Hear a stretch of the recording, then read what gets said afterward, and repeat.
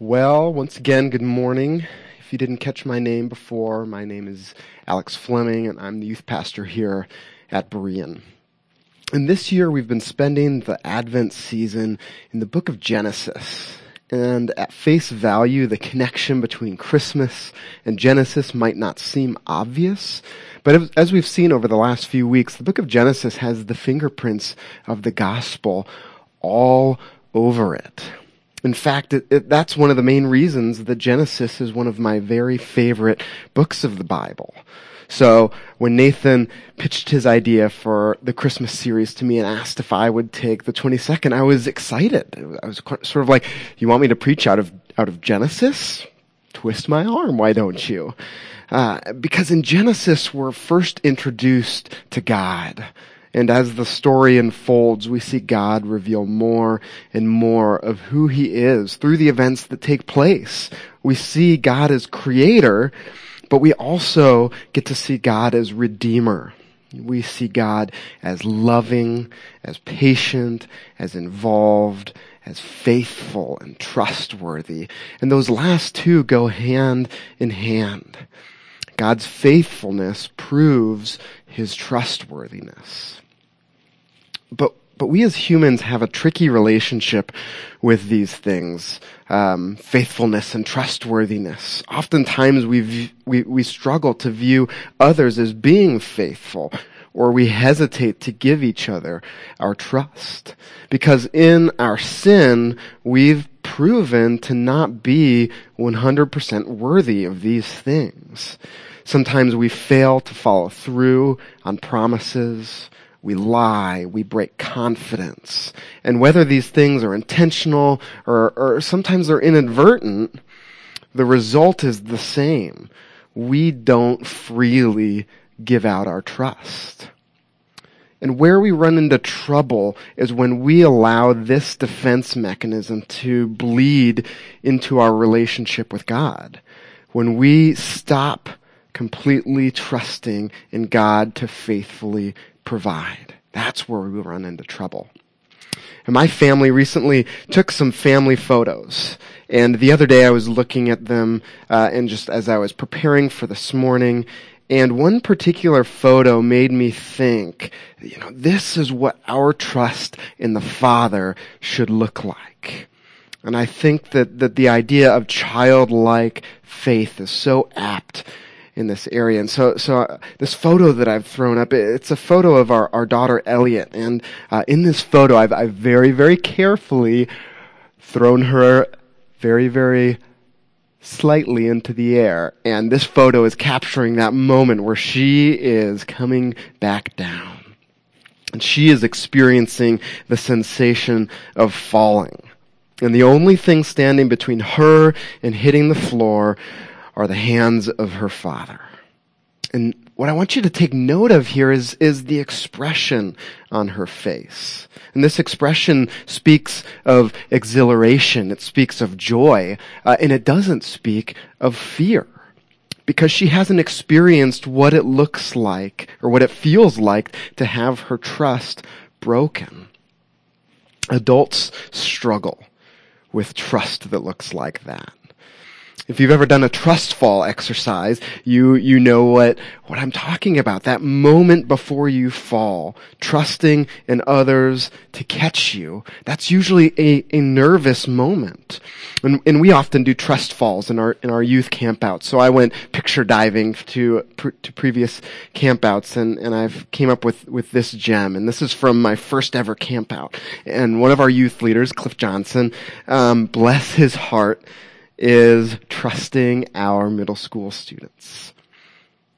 And he is, as we can see, he's on his way down, trusting them. But I think that he would agree in saying that there is some apprehension, understandably, in his expression in this picture.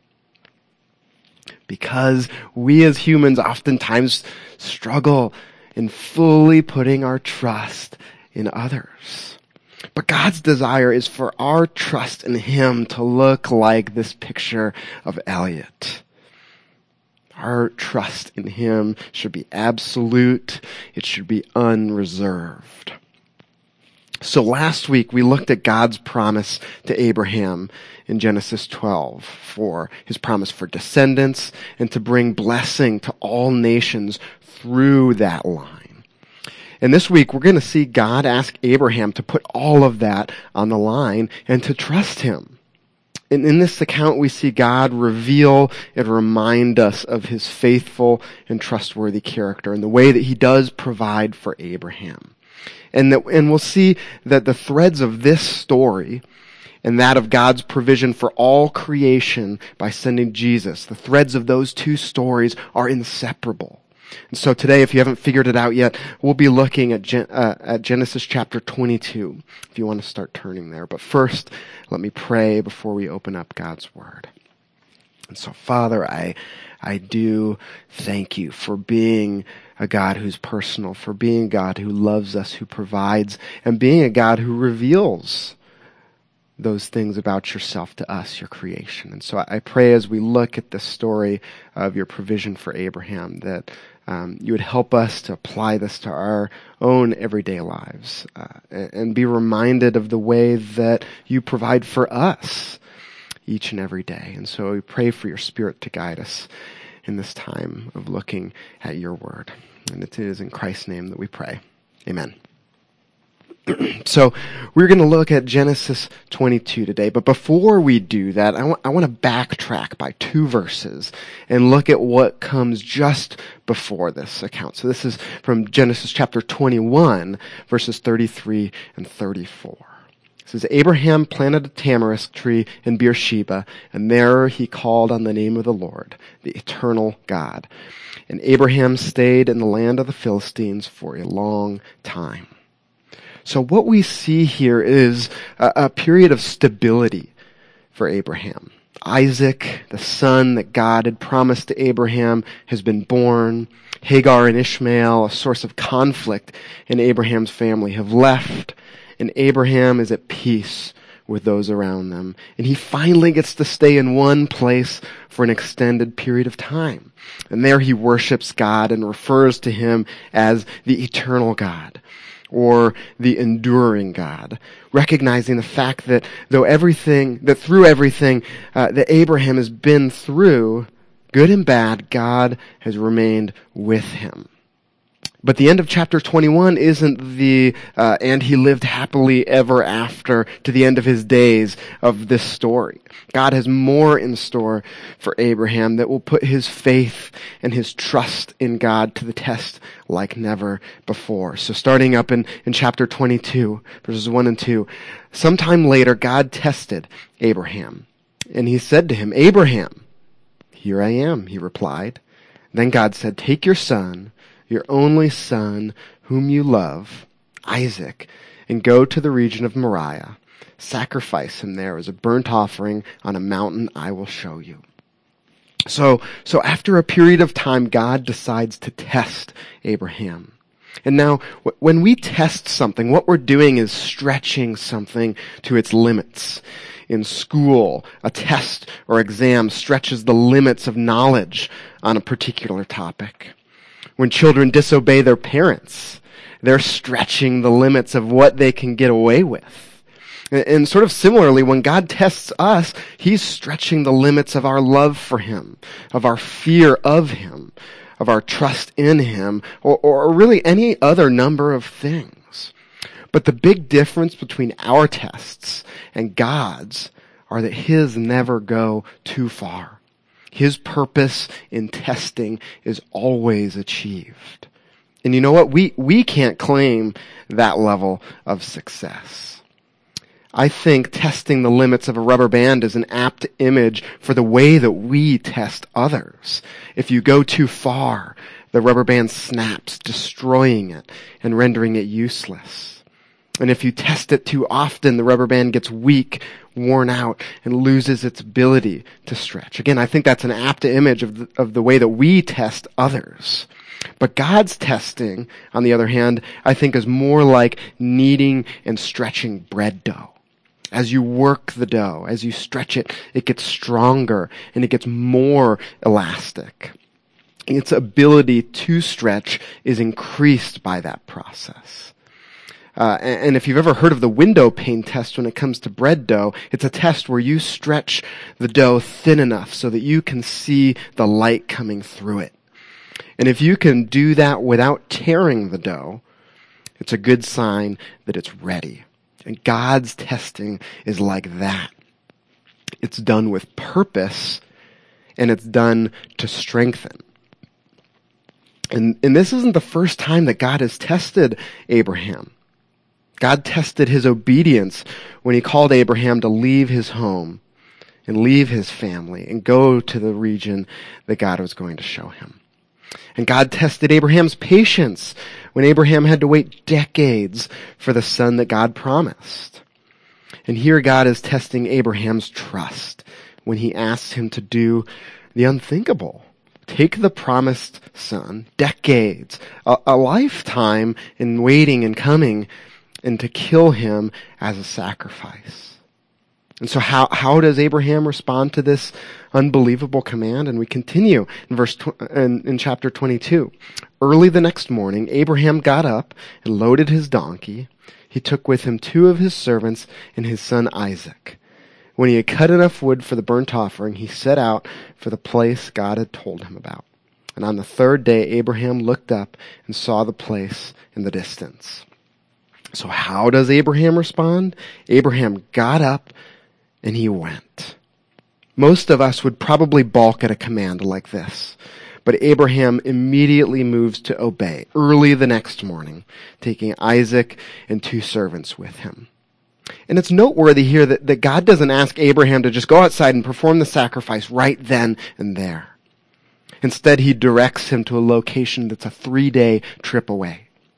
And in many ways, this is a test within a test. Abraham has 3 days to agonize over what he's going to do. And Abraham has 3 days to question what God is asking him to do. Abraham has 3 days to lose faith and turn around.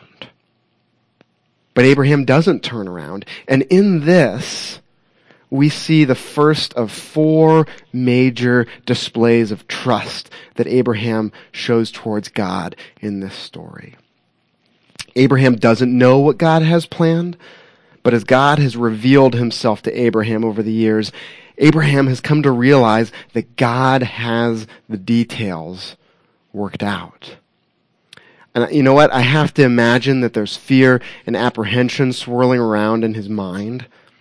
But his trust in who he knows God to be keeps him marching on.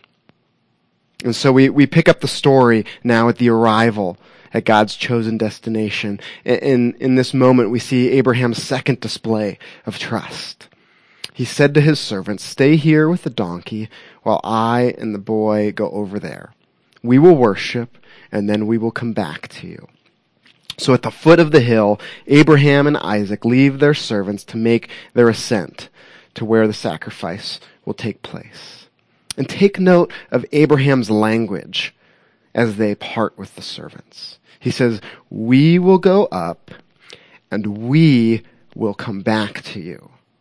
Again, Abraham doesn't know what God's plan is in all of this. He doesn't know exactly how God is going to work it out. But what he does know is what God has already promised him. That he would have a son, that the number of his descendants would be like the number of the stars in the sky, and that these promises would be accomplished through Isaac.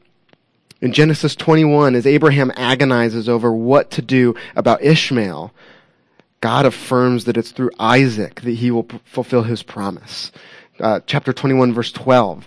But God said to him, "Do not be so distressed about the boy and your slave woman. Listen to whatever Sarah tells you, because it is through Isaac that your offspring will be reckoned." So then, is it possible that God changed his mind? Is it possible that God is ignoring or forgot what he had already promised? Abraham doesn't seem to think so. The author of Hebrews describes Abraham's trust in this way. He says, "By faith, Abraham, when God tested him, offered Isaac as a sacrifice. He who had embraced the promises was about to sacrifice his one and only son, even though God had said to him, It is through Isaac that your offspring will be reckoned. Abraham reasoned that God could even raise the dead, and so in a manner of speaking, he did receive Isaac back from death. Abraham had embraced or trusted the promises of God. And it was that trust that allowed him to obey God, knowing that God's current command would not wipe out previous promises.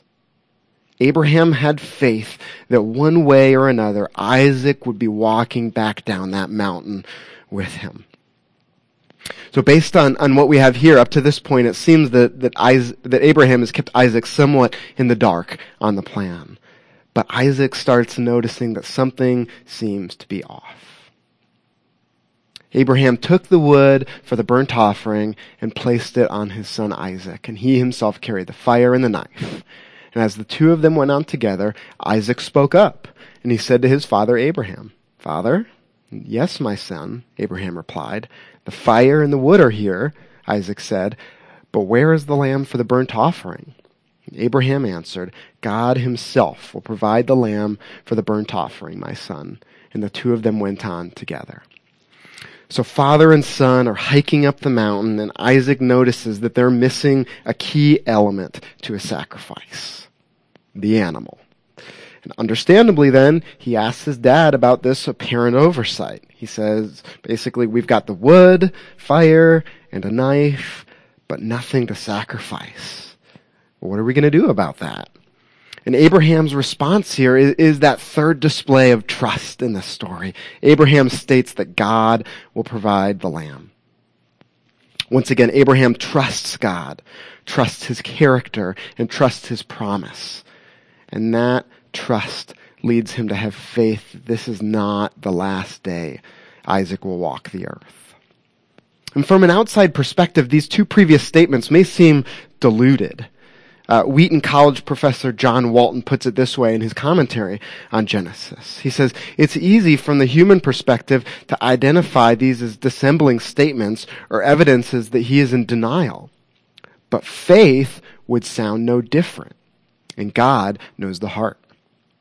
It's important to understand that he has not arrived at his confidence because God has somehow informed him of the outcome. These statements echo his faith. So during the journey, God hasn't filled Abraham in on the details. Abraham is entirely operating on his faith and who he knows God to be. And this explanation is apparently sufficient for Isaac, and the two of them continue on as we approach the climax of this story. Verses 9 and 10, when they reached the place God had told him about, Abraham built an altar there and arranged the wood on it. He bound his son Isaac and laid him on the altar on top of the wood. Then he reached out his hand and took the knife to slay his son. And here we come to Abraham's final and most dramatic display of trust in God. The journey is over. The altar is built. His son is bound and the knife is raised. God is running out of time to intervene before Abraham is compelled to kill the promised son. But even in this moment, Abraham's faith doesn't falter. And as we see, Abraham's faith is well-founded. Verses 11 and 12. But the angel of the Lord called out to him from heaven, "Abraham, Abraham." "Here I am," he replied. "Do not lay a hand on the boy," he said. "Do not do anything to him. Now I know you fear God, because you have not withheld from me your son, your only son." Genesis 22:11 is arguably one of the most dramatic moments in all of Scripture.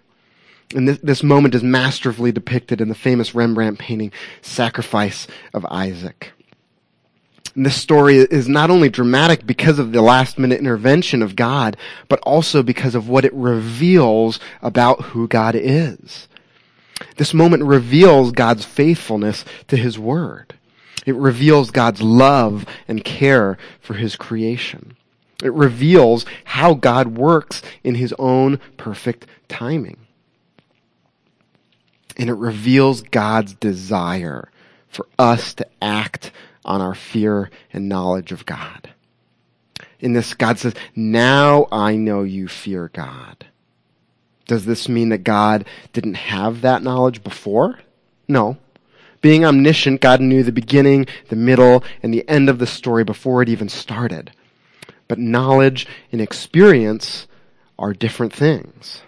Walton puts it this way. He says, we can agree that God knew ahead of time what Abraham was going to do. But there is ample evidence throughout Scripture that God desires us to act out our faith and worship regardless of the fact that he knows our hearts. God wants us to pray even though he knows what we are going to say and may already have the answer in motion. He wants us to praise him even though he knows how we feel. God asks us to express our faith and love. It is honoring to him for us to demonstrate those things that he knows exist because it pleases him. And this is what God was testing or stretching by asking Abraham to do this. His willingness to act on the faith and trust Abraham had in God. And this would be an incredible story on its own if it had ended here. But God takes it a step further, and in doing so, he continues to reveal the details of how he intends to redeem his creation.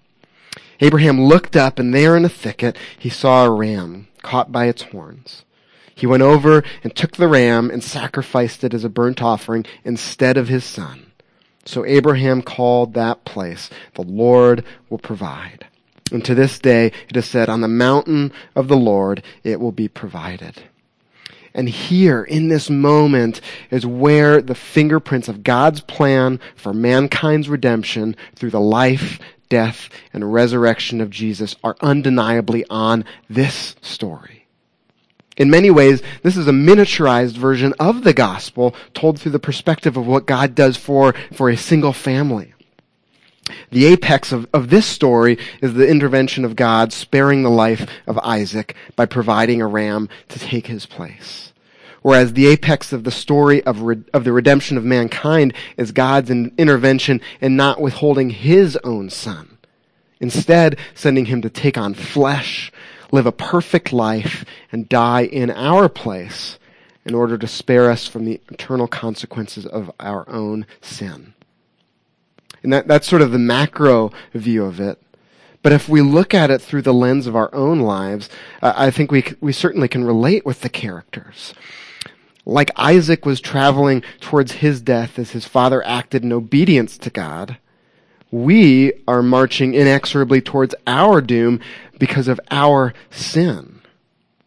Our sin has caused a debt to God that only life and blood can pay for.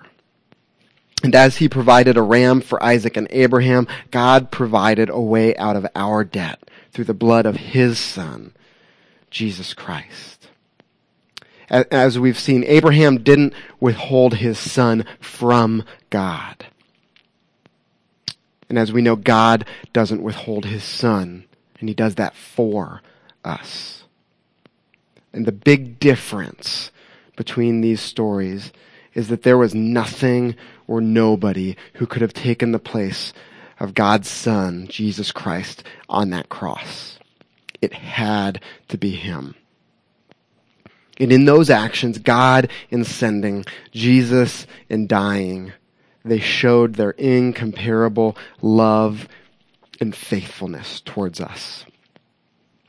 But this account wasn't just a shadow of what God would do someday, but it was actually an essential part of what God already had in motion. See what the angel communicated to Abraham at the conclusion of this story.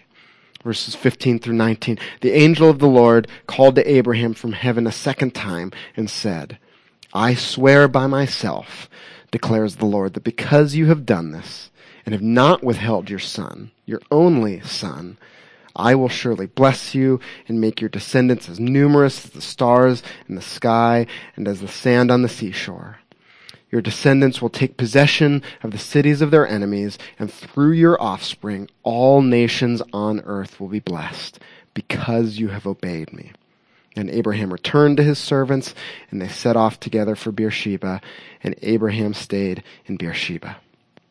So just as he did in Genesis 12 and 15 and 17, God makes a promise that Abraham's descendants would someday be a great nation, that they would take possession of the land God had promised, and that through the line of Abraham, all nations would be blessed. And this, of course, refers to Jesus coming from the line of Abraham through the line of David. And here God swears by himself, having nothing higher to swear by, that because of Abraham's display of faith and trust, this promise will be fulfilled.